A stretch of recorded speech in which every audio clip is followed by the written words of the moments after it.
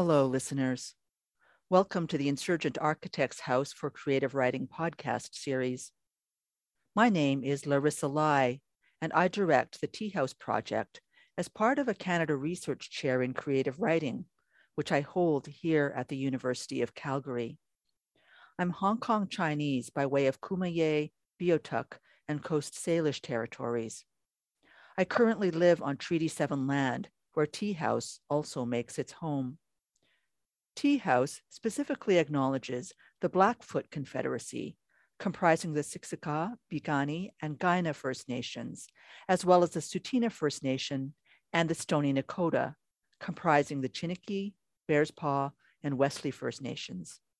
We acknowledge also the Métis Nation of Alberta, Region 3. Podcasts are produced and edited by graduate students from the English department here at the University of Calgary. You're just about to meet one of them.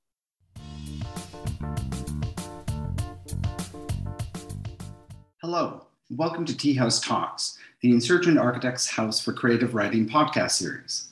Today we present an interview of Karina Vernon, led by Mahmoud Ababneh. In this interview, Mahmoud and Karina discuss her book, The Black Prairie Archives, an Anthology, and the necessity of Canada's multicultural past to be known. As well, Karina ties her experiences of gathering the anthology's narratives to her own pedagogical practices and the importance of sitting with the uncomfortable, as that is where she believes the real learning occurs. Mahmoud Ababneh is pursuing a PhD in English literature at the University of Calgary on Treaty 7 territory. His research centers around trans-Indigenous and post-colonial literatures, decolonization, and settler colonialism. Mahmoud is currently teaching at Red Deer Polytechnic. His work has appeared in the Journal of Holy Land and Palestine Studies. Karina Vernon is Associate Professor of English at the University of Toronto Scarborough, where she researches and teaches in the areas of Canadian and Black Canadian literature, Black aesthetics, archives, critical pedagogy, and Black Indigenous solidarities. She is editor of The Black Archives, an anthology, published by Wilfrid Laurier University Press in 2020, and a companion volume, Critical Readings in the Black Prairie Archives, which is forthcoming. She is at work on a 5-year SSHRC-funded project, Black Art and the Aesthetics of Spatial Justice, which seeks to understand how mid-century urban renewal projects that destroyed inner-city Black neighborhoods across North America gave rise to a new Black literary aesthetic. With Winfried Siemerling, University of Waterloo, she is working on a book project on the politics and aesthetics of relation of Black Canadian cultural achievement, including writing, music, film, and visual art.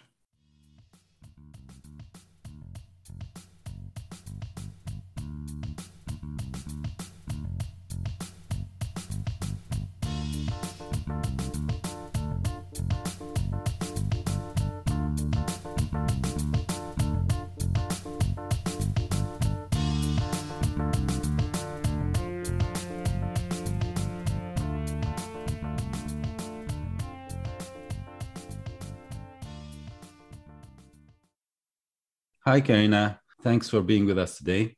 It's a pleasure to be with you, Mahmoud. How are you these days? How is COVID situation in Toronto? Oh, the COVID situation is way out of control in Toronto. I hate to say it's really bad. It's actually, this virus is revealing.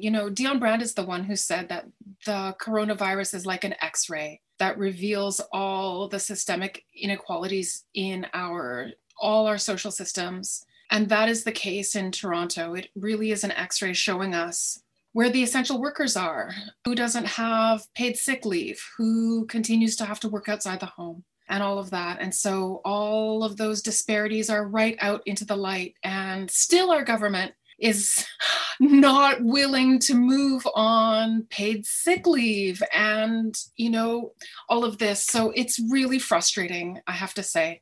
At the beginning of the pandemic, I thought, okay, this is a chance for us to see everything and then create a new world on the other side of the pandemic.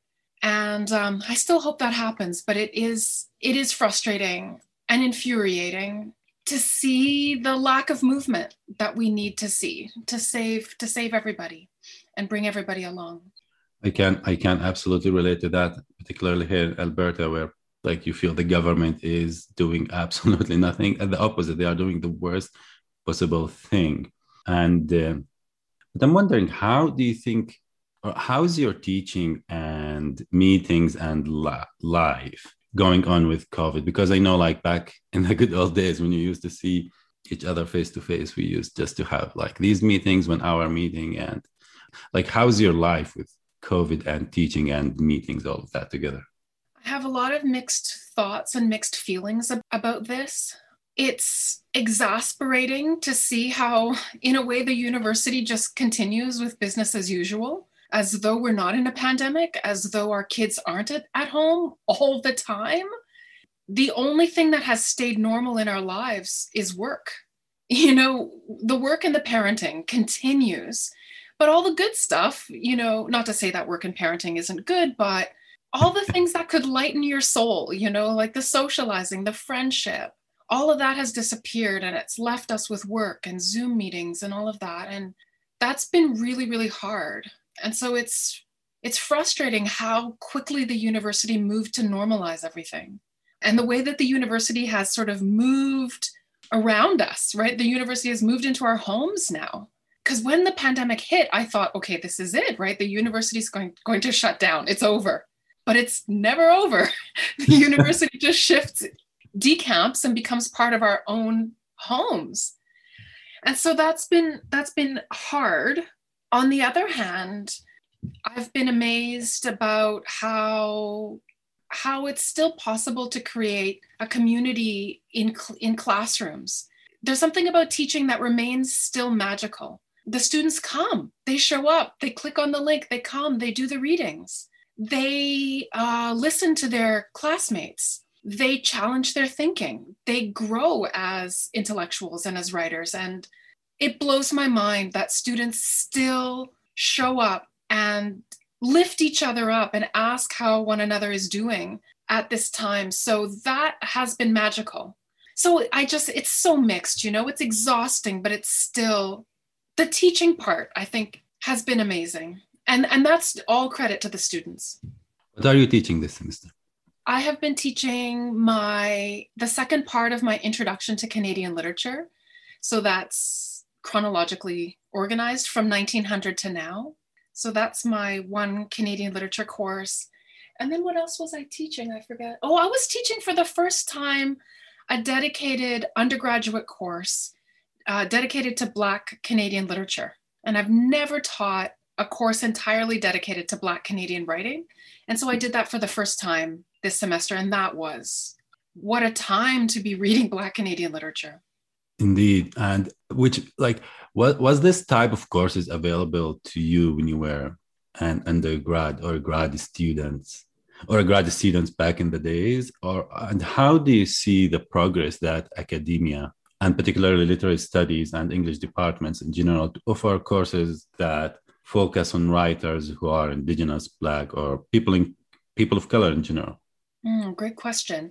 I never read Black Canadian literature as an undergraduate or as a graduate student. I never had a Black professor in all the years that I went to university. I had amazing professors. I studied with Roy Meekie when I was doing my master's degree at Simon Fraser. So I had inspiring, brilliant teachers who did put different books on the syllabus, you know, challenged the canon, the Western canon in some very significant ways. But that didn't involve necessarily putting Black Canadian literature on the syllabus. So that reading I always did on the side.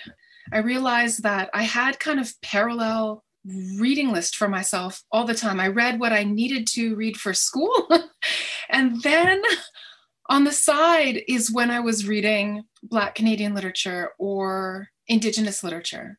And so things have changed, I think, since I was a student. Now a student going to, I think most universities in Canada have an opportunity to take an Indigenous literature course or a Black Canadian literature course. So that's different. So things have changed, but also a lot has stayed the same. Learning still looks, you know, pretty much like it looked when I was an undergraduate so many years ago. The classroom space still is the same. Assignments, the way students earn grades, the hierarchies of the university, who's at the front of the room, a lot of that still looks An awful lot like it did when I was an undergraduate student. We still have very few Black studies programs in Canada. I think there are 3 in the entire country. There's no Black studies program at the University of Toronto. I mean, come on, it's ridiculous. So there's still a long, long way to go. I always wonder like about this discrepancy or like this gap between how the institution perceive themselves as like the freedom, the inclusive space, the space of intellectual freedom, and the way we as people of color, indigenous Black authors see the institution. I think they perceive themselves in a way that is not realistic. And I think it takes a lot of time and effort to challenge what the institution or the image of the institution that it constructed around itself and to protect it. And so I'm just wondering about the reasons behind this discrepancy between what the institution and how the institution see itself, and how do we see the institution? One thing came to light for me after the summer of 2020, after the murder of George Floyd in Minneapolis, where we saw so many of our social institutions and organizations waking up, waking up to their entrenched anti-Blackness and anti-Indigeneity. Something that those of us, people of color in the institution, have known the whole time, right? We have been highly aware of, seeing what does the professoriate look like? What does the faculty complement look like? Who is the student body? Who is teaching? All of these things. How is knowledge constructed in the university? What counts as knowledge?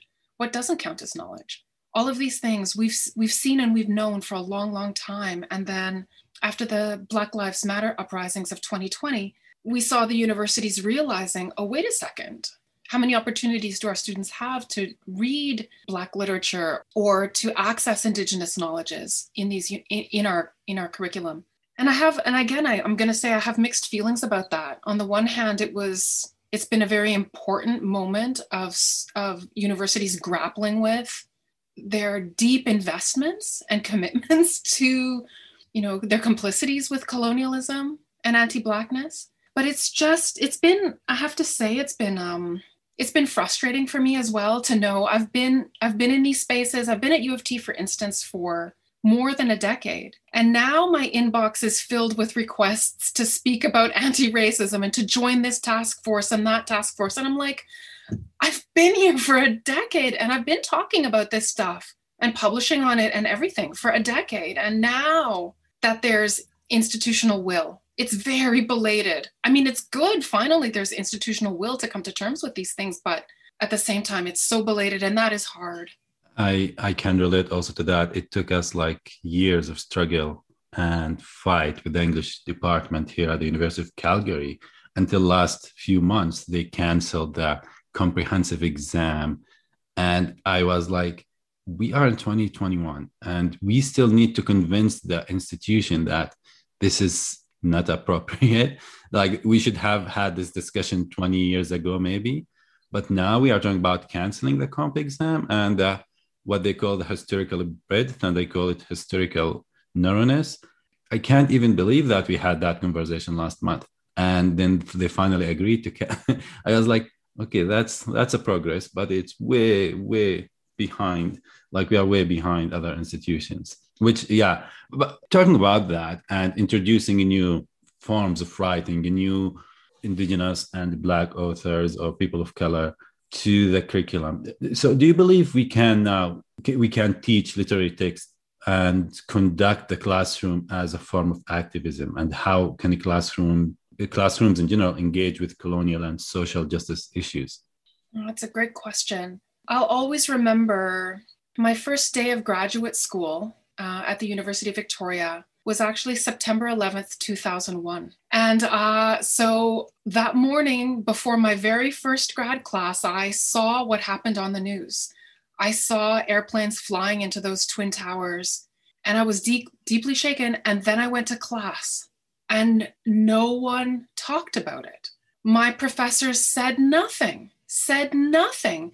And so I was holding something inside me, but I had to sort of leave it at the door and then walk into the classroom space. And I became very conscious that we leave certain parts of ourselves at the threshold of the classroom, and then we walk in, and there's a different kind of conversation that takes place. And I just experienced the violence of that the classroom, how is the classroom not connected to what happened this morning? To me, that just seemed so, yes, such a violence. In my teaching, I try to be anyway, aware of when students walk into the classroom, they bring everything with them, right?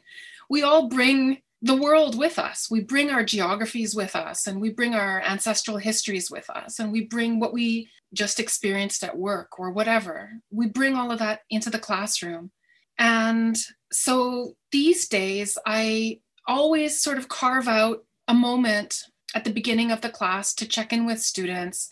If something happens, I shift everything off the table and say, we were going to study this today, but I really think we need to talk about this other thing that's just happened in the world. Because really, that's the magic of classrooms. Even in Zoom, we're together. We can meet each other in this space. We can talk.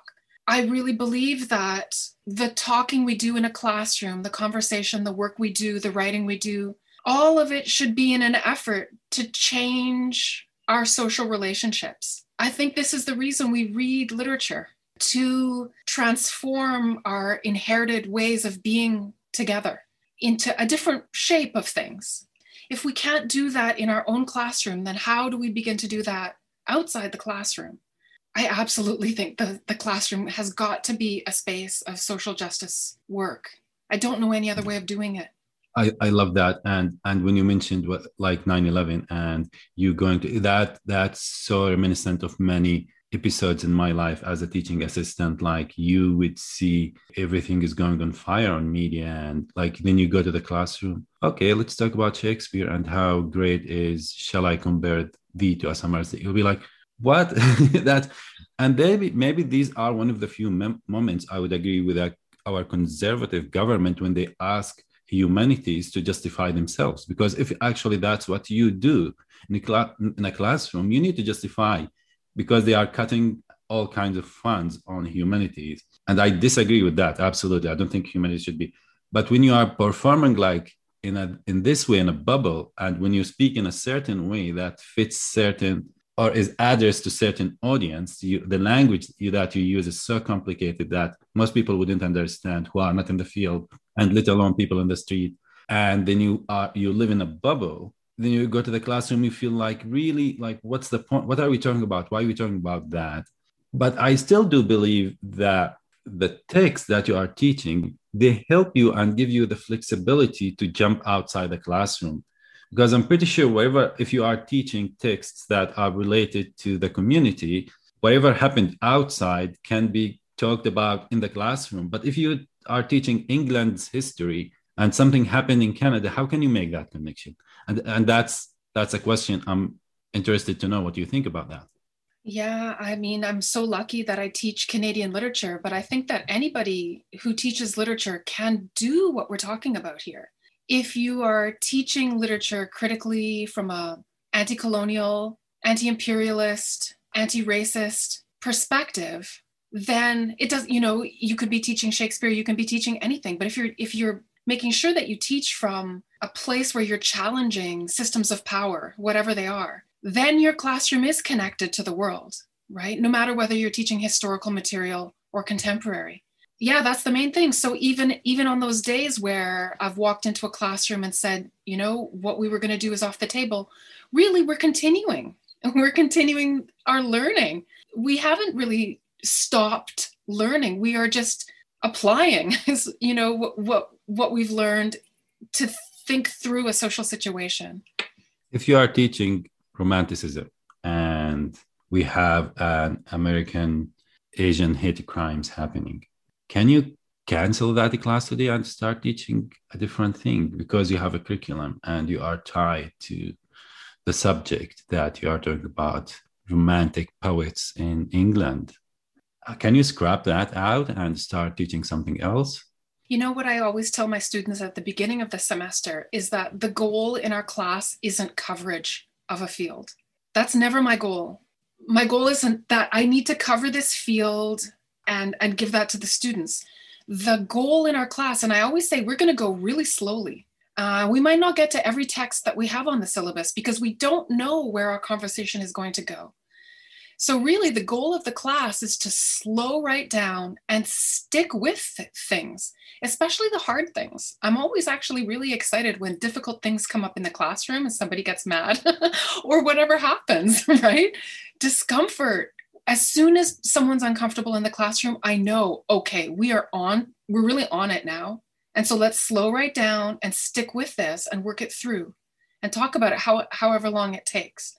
And I even assign students assignments, something called a discomfort journal, where students have a chance to write about whatever it is about our conversation in class or about the texts that caused them discomfort. Because I think actually discomfort is where the learning is. It's where we're challenging ourselves. And that includes me as the teacher. I used to think when I was first hired that my job in the classroom was to know things. But I realized that's not my job at all. My job is to think, right? To be with the students when something hard comes up, to think things through with the students and to take them along with that. Show them how one might think through hard things. In an editorial, Notes from A Canlit Killjoy, Laura Moss references your post on Facebook. You asked on your feed in the morning after the shooting at the mosque in Quebec. That's what you asked. Here's the question that you posted. Colleagues in Canlit, what will you be teaching this week? I'm thinking of scrapping what I had planned and teach Wade Compton's legalese. To me, this is an activist approach. Being able to scrap your plans like that and include a new material to discuss community concern is part of fighting racism in and outside of academia. So do you remember, like this post is like really amazing. And I think it's just influenced me deeply. Do you remember people's responses to this post, and why did you choose legalese?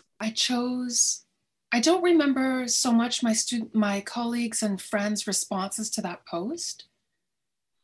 But I do remember the day. I do remember walking into the classroom and meeting my students. And for some context, I teach at the University of Toronto Scarborough campus, where a significant number of my students are Muslim.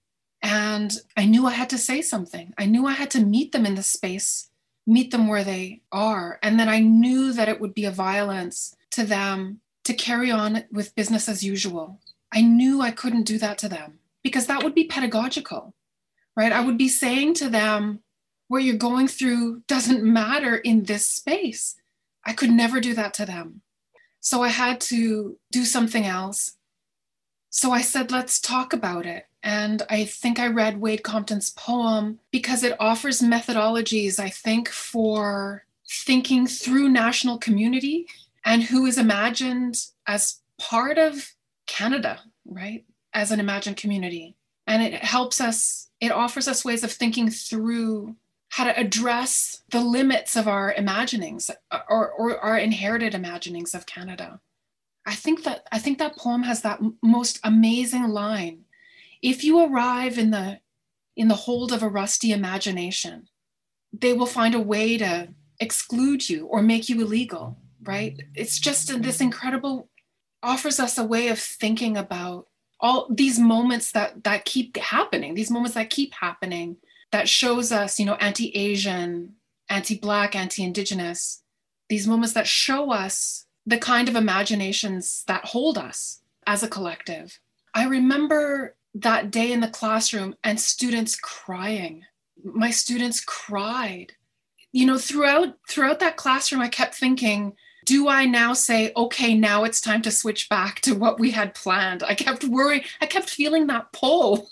Okay, now we have to switch back. But I saw tears running down my students' cheeks, and I thought, I cannot go back. We have to sit with this. So I did. I love that. And describing it as violence is, I think, it's a really captures the moment, because I do feel the violence when I used to go to classrooms and feel like, okay, let's move on with our lives. How can you do that?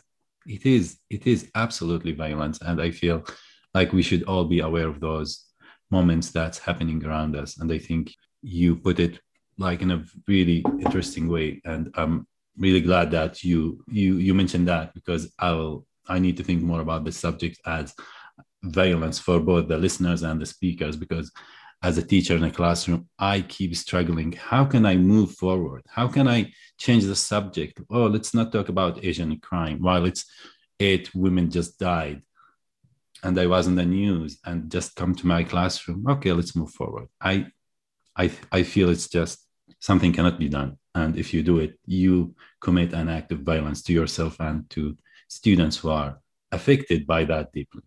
Mm-hmm. I do this thing now. I don't know what my students think about it, but I often dedicate my classes. You know, I say, you might have seen this or that on the news, and you might be holding it right now. So let's today dedicate this conversation to the women who lost their lives, the shooting that you're talking about. And so as a way of connecting our conversation to what the students are thinking about, a way of honoring, I guess honoring students' feelings and honoring, I just can't let those moments go. I have to say something, I have to do something. And maybe sometimes it feels to students symbolic, but still I think it models a way of being for students as social subjects in classroom spaces. And I also feel at some point there is a point here that students feel they are part of what's happening, and I feel they find that space to talk about it, because I feel sometimes you don't know about their mental health or their environment. So I feel like talking about that, give them that space that they might be missing in their daily lives because they are busy working or doing what university students do. And I feel like that's kind of engaging students with community and literature becomes part of the activist movement that aims to enlighten students and engage them with about these social justice issues and colonial issues. You've put it perfectly. Now, I would like now to move to the Black Prairie Archives, your recent book. This book fascinates me at multiple levels. And as we were talking earlier, I call it a disruptive book because it's really hard for me to sit and read it for long periods of time because it keeps giving me new information and fascinates me. And they'll be like, did that really happen? Where I didn't hear about that before. Why? Then you go outside the text to find more resources about it. Then you go back to the text and the text surprises you again with something that you never even thought about.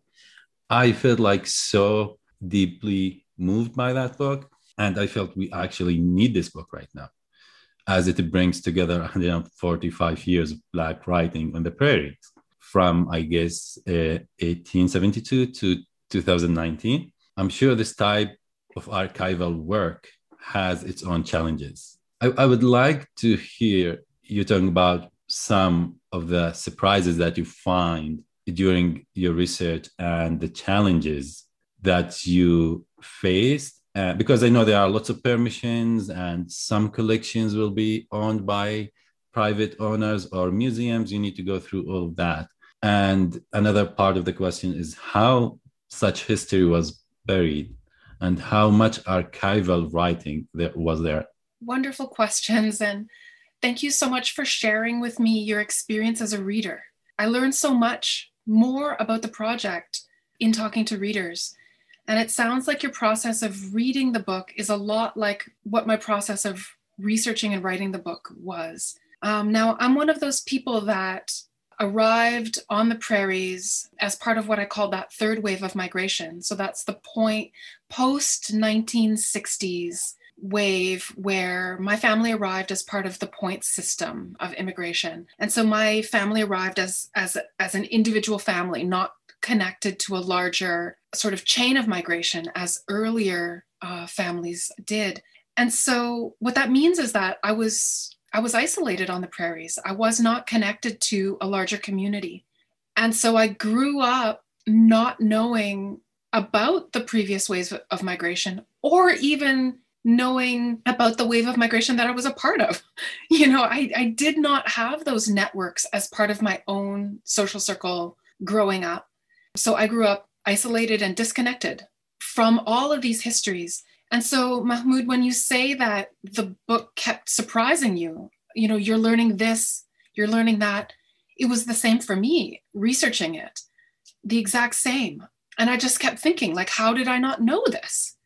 How did I not know about the all-Black communities that I grew up just mere hours away from? Amber Valley, Keystone, Maidstone, they were within 2 hours drive of where I grew up in central Alberta, but I knew nothing about that history. And that really shows you, I think the prairies identity has been really effective in suppressing its own others interior to the region, right?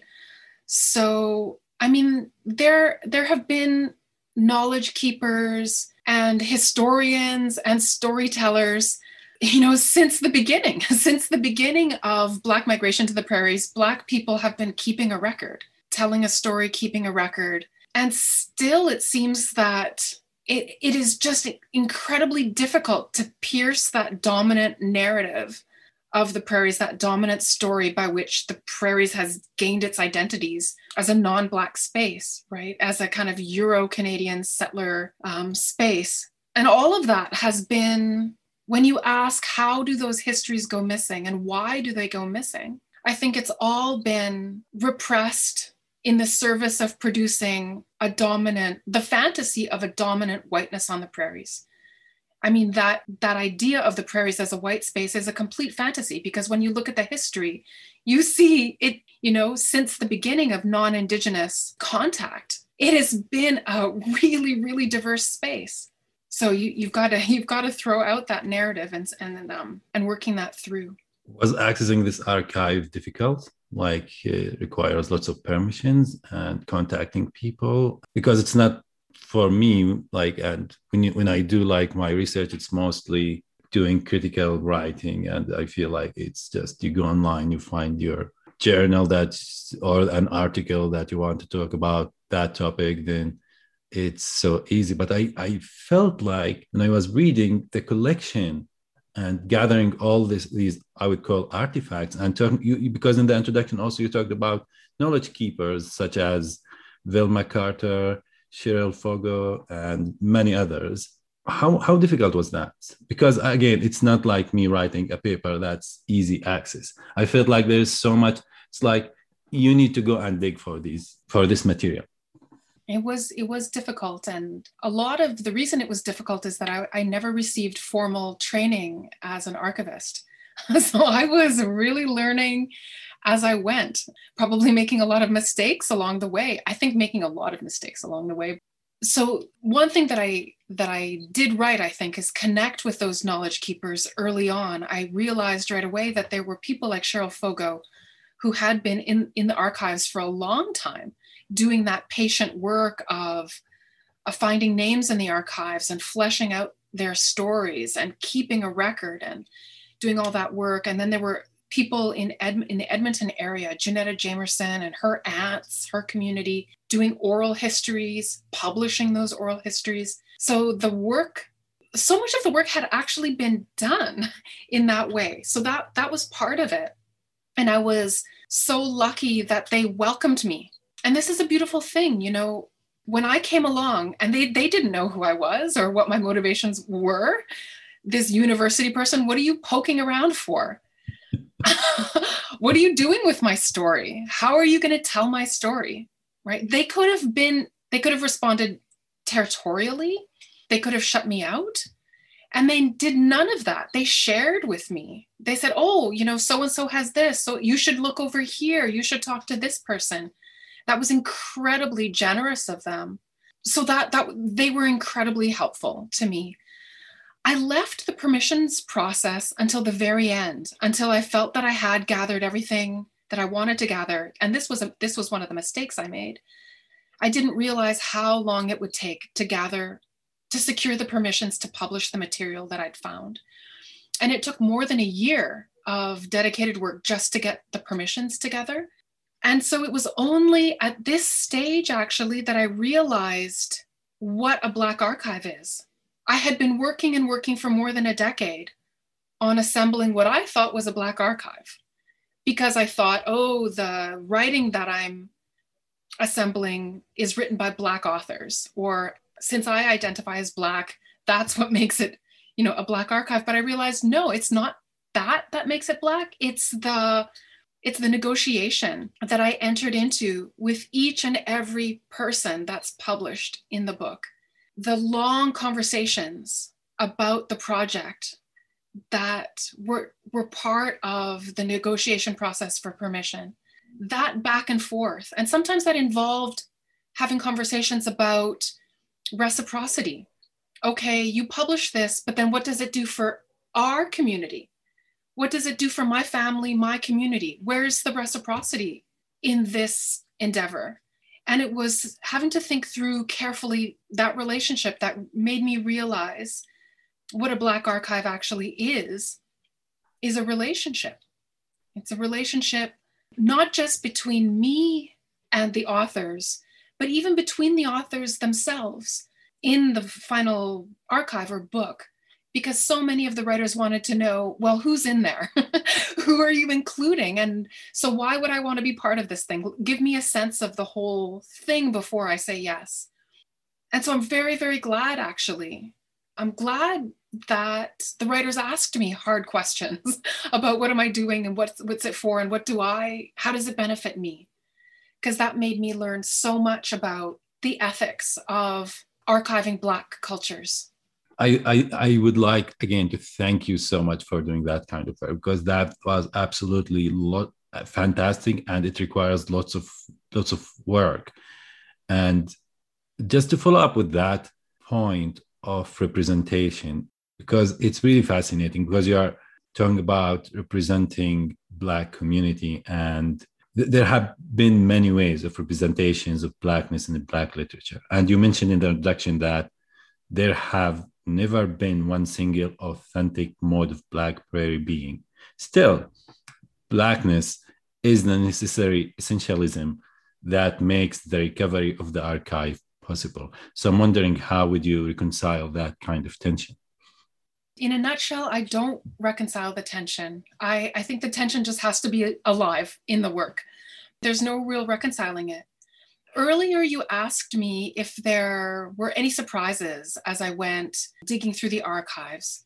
And I think the main surprise or thing that I'm still grappling with is that tension between the fact that I went in search of a Black archive.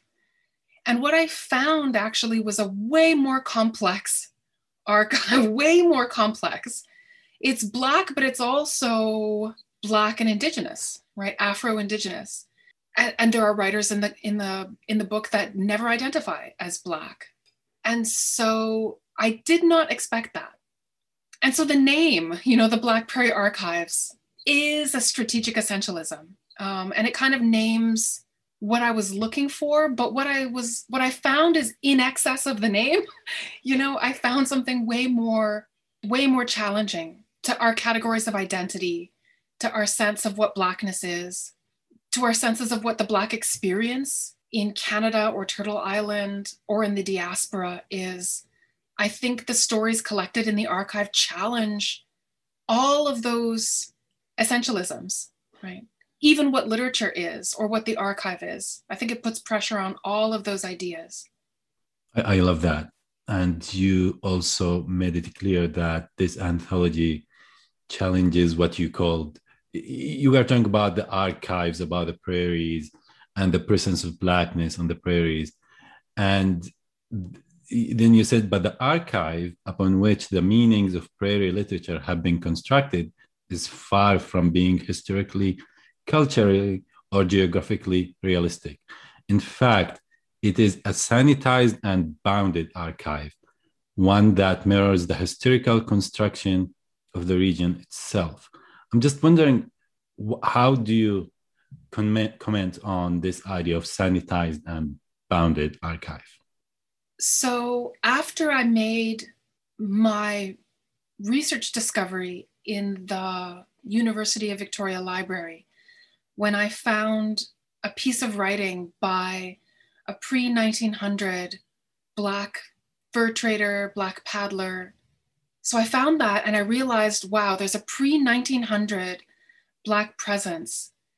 And so then I started reading everything that I could get my hands on about the prairies. I read all the histories that I could find. I borrowed from the library all the anthologies of prairie writing that I could find, thinking, I'm going to find, an account. I'm going to find an account in the histories that can put it together, that can make it make sense, right? Like I find this archival piece of writing, and then I went in search of the history, and I didn't find those historical accounts that could make the Black paddlers being on the prairies sort of part of the story.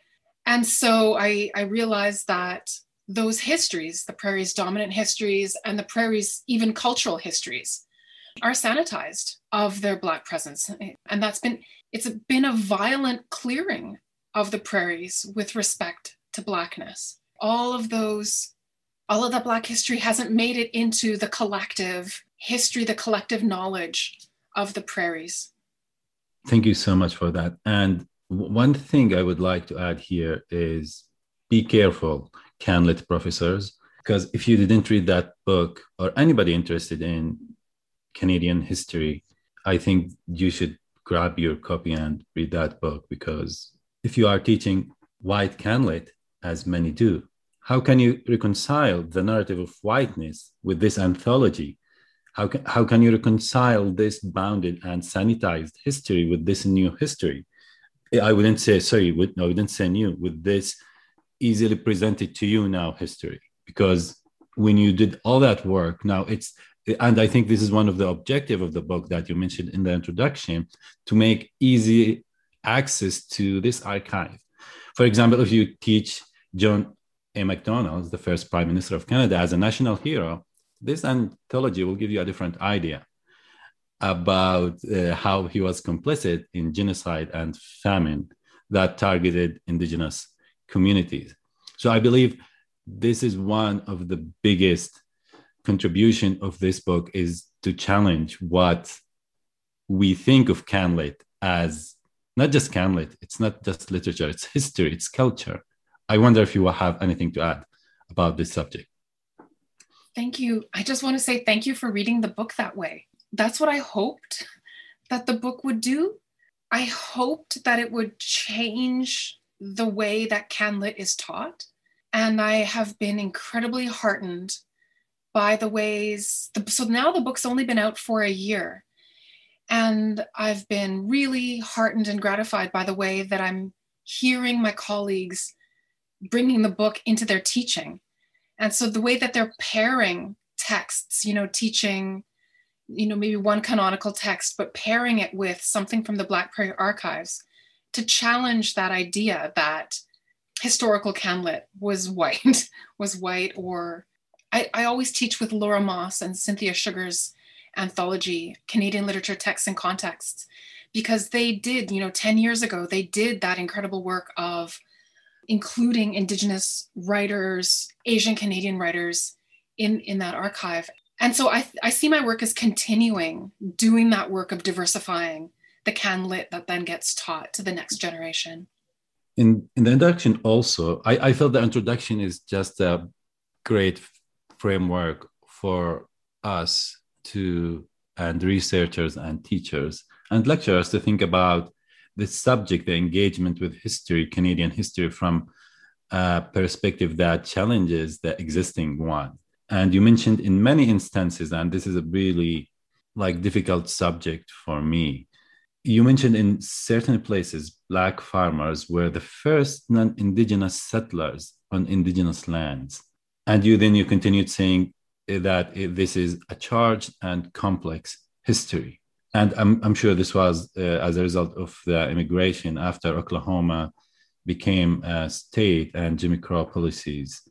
I'm interested in this charged and complex history, Karina. It is so hard to talk about because the ironies and complexities are so multi-layered and so volatile. Because what we have happening there is we have people with an ancestral history of slavery, right? That was very near.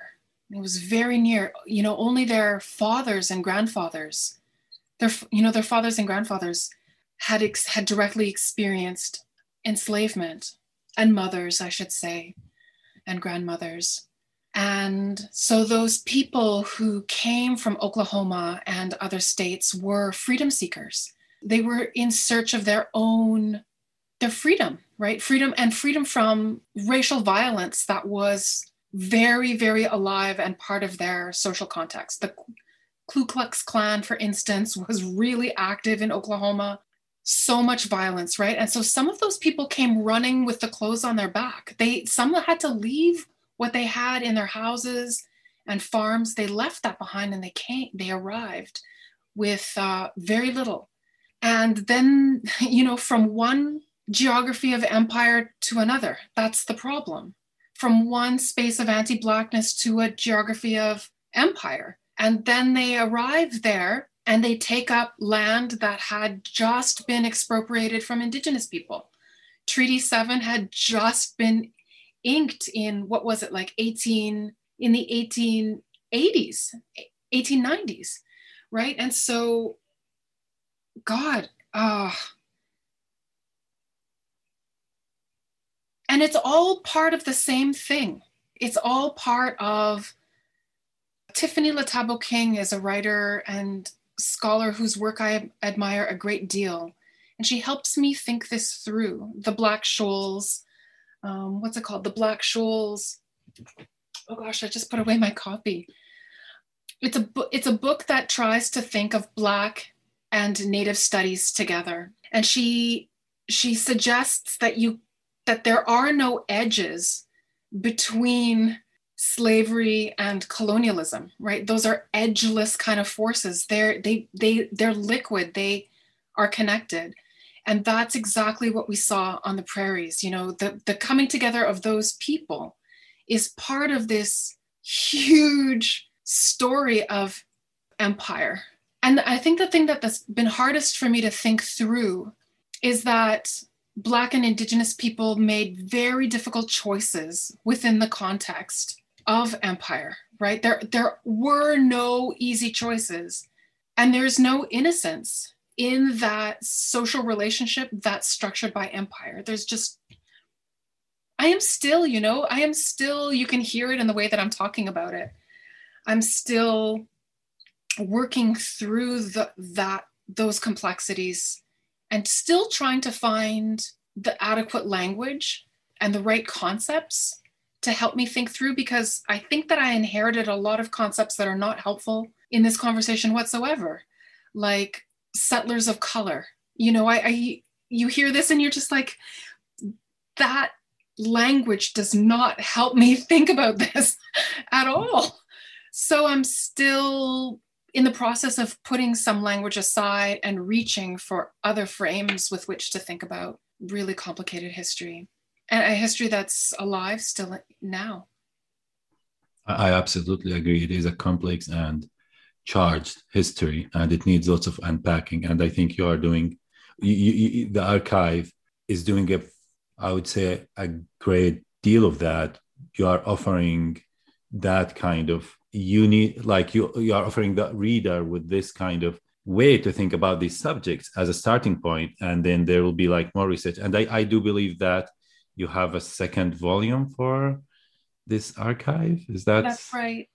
And this is one of the things I'm trying to think further about in the companion volume.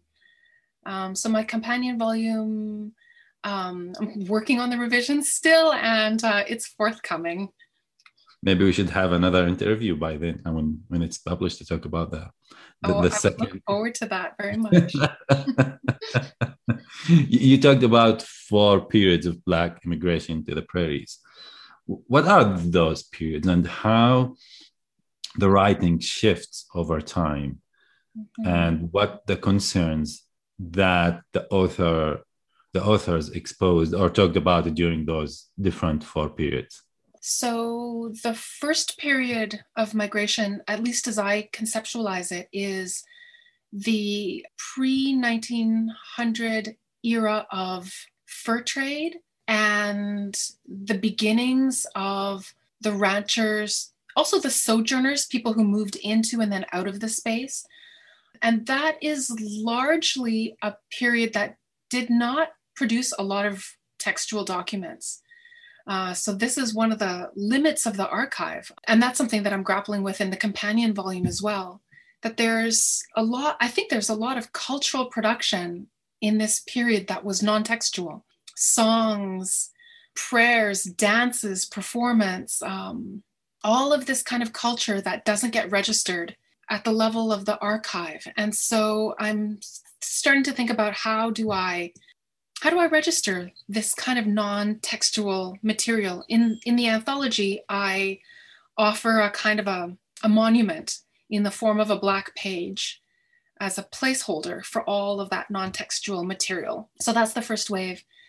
The second wave is the period of the Oklahoma migration, 1905 to 1912 or so. And that's what we've just been talking about, those people who came at the turn of the last century, largely because Oklahoma was coming into statehood. It had been an Indian territory, and as such, it had been a space of relative freedom for Black people. But after statehood, it became a really unlivable place. And so folks from Oklahoma, but also Texas, Kansas, and other places moved in a chain of migration to the Canadian prairies. That's between 1905 and 1912. And the reason that I can name an ending of the migration is because the federal government shut the door officially through an order in council. So border closed to Black migration. And so that period of migration gave rise to a really interesting kind of genre of Black writing. A lot of first-person oral histories, life writing, testimonies of narratives of arrival and then survival on the prairies. A lot of them were, it's an interesting genre because in a way the genre was shaped by the people taking, either writing down or recording elders' oral histories. So that literature has a particular pattern and shape to it. First person accounts of, as I say, arrival and survival. The third wave, the one that I'm a part of, is roughly between 1960, and it continues until now. People coming from the United States, the Caribbean, other parts of Canada, and Africa to the prairies. And well, then the archive opens right up to all kinds of writing, right? Science fiction, poetry, although there was a little bit of poetry written before, but the genres open up to novels, dub poetry, African folklore, and still a great deal of life writing. And I think throughout the different waves of migration, I think Black prairie people have responded again and again and again to the erasure of Black history in the prairie social imaginary. And they respond by writing, okay, I'll tell my family's story again. And so we see that even in the third wave. And then finally, another wave of migration that I see is this neoliberal migration that happens through federal immigration programs like the Temporary Foreign Workers Program that recruits workers, especially from Africa, East Africa, and from Central America, to come to the prairies to work in the great big agricultural zones, meat processing plants, and so on. And then we also see refugees, asylum seekers coming across the borders to the prairies, especially after Donald Trump was elected in the United States. And so those folks are transforming the prairies once again with writing in Swahili and other African languages and bringing African folklore, writing in Portuguese, really expanding the soundscape of the prairies. One of the first names that are mentioned in your anthology is George Washington Slater. And around the early days of the 20th century, he, like his writings, is just so progressive. And here, for example, he provided us with political and economical theories that are so progressive that we still hear about them today. Even on media and the progressive media platforms, they would be talking about his ideas that he was talking about in the early 20th century. For example, he wrote Why I Became a Socialist. And he also criticizes the idea of emancipation and how people celebrating emancipation. And I felt like this figure is a hero and he should be mentioned in all textbooks. He's my hero as well. He's a hero to me. When I found his writing, I was just over the moon because you're right. It feels so contemporary. It's an analysis that we need today because what he does in his writing is he links race and class, right? He links racial subjugation to capitalism, right? He does that. And he says, there's no freedom under capitalism. What we celebrate as freedom now is not freedom because we're still living under capitalism. And working conditions under capitalism are a lot like enslavement. So that's an analysis that we need to hear more of today. And another hero of mine, while I was reading the book, Ellis Hooks, there's a story that in high school, there was a performance of Uncle Tom's Cabin. And I think the role was played by a white student, or a white lady. And I read the response of the Black families in the community. And I thought that was another heroic response to, and how also the community engaged with cultural and literary productions by that time.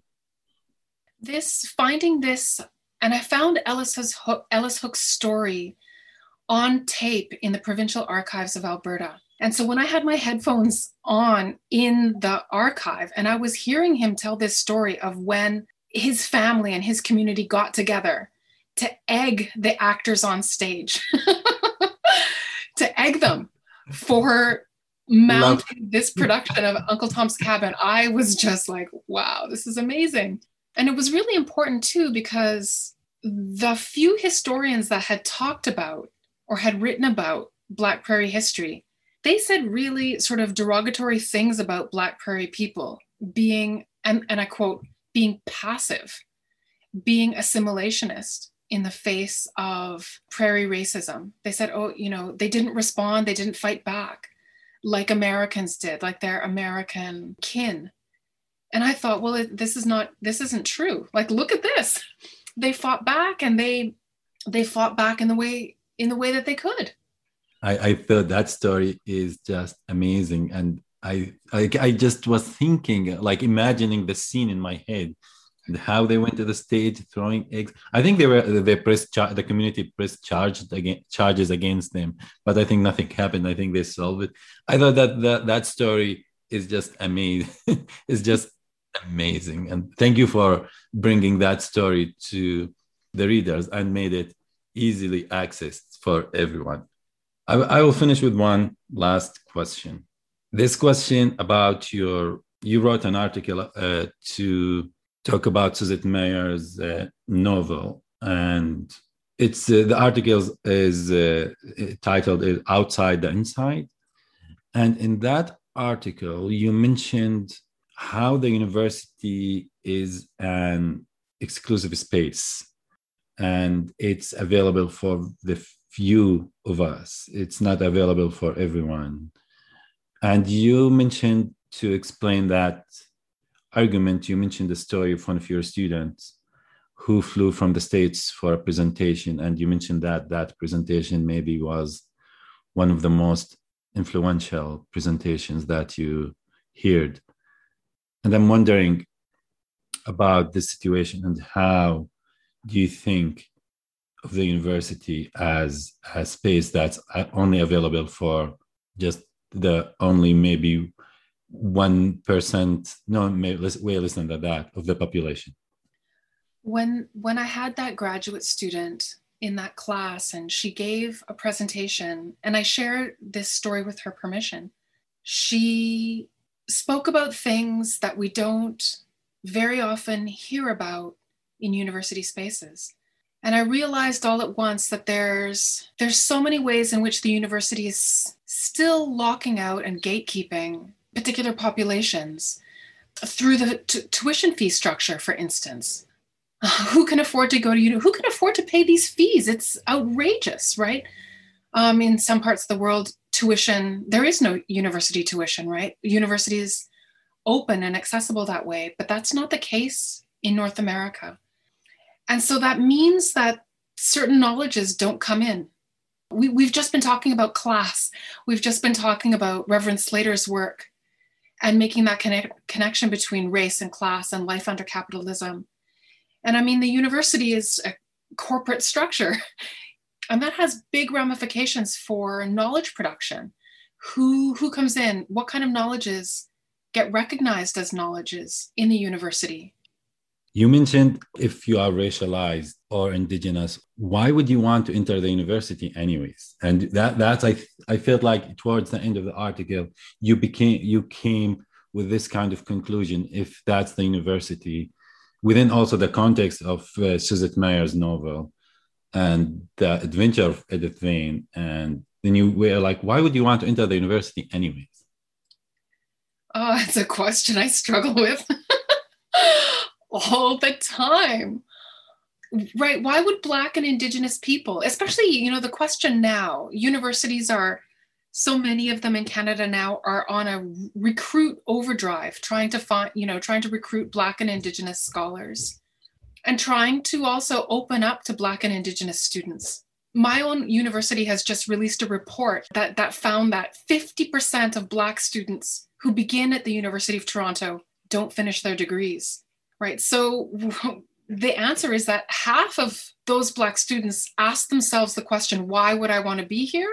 And answered for themselves, I don't. Why would I want to be in a place where essentially you're policed, I think. I think Black and Indigenous students experience all kinds of forms of very subtle and sometimes overt policing on campuses. And that takes a lot of different forms, but thinking about my own department, thinking about English departments, and a lot of what we do is teach a certain kind of writing, which involves a policing in many ways of mother tongue, right? Policing the kind of language that students bring into the class, policing the kind of experience that counts as knowledge in the class and what doesn't count as knowledge, policing how much of yourself you can bring through that threshold. What part of your experience will be validated at the door as meaningful, as important, and what will be rejected.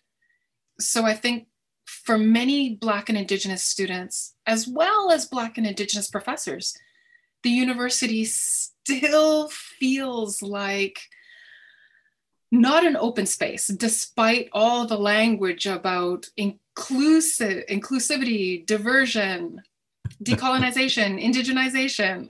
The on-the-ground experience is quite ironically different. Karina, thank you so much. That's so it's good to hear from you about those subjects. And I feel like that is so close to my heart, what you say. Like, I feel I receive it with open heart. And I feel it's just makes so much sense in my, I can imagine myself in those spaces and how what you say makes a lot of sense to me. And I reflect on my experience on campus along with the words that you were saying. Thank you so much for being with us here on Tea House. And that was an amazing conversation. And I know we can talk about that forever. Thank you so much for being with us today. It was such a pleasure to talk with you. You're an incredible reader and listener and thinker. And talking to you makes me learn more as well. Thank you.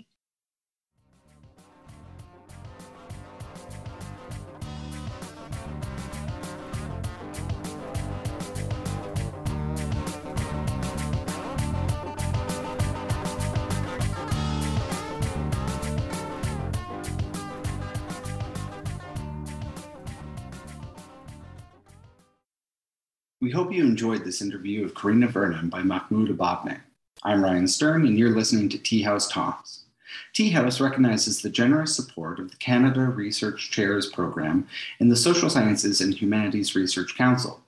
We also appreciate the support of the Faculty of Arts and the Department of English at the University of Calgary, where our offices are housed, as well as the guidance of Mark Stukel at the Taylor Family Digital Library.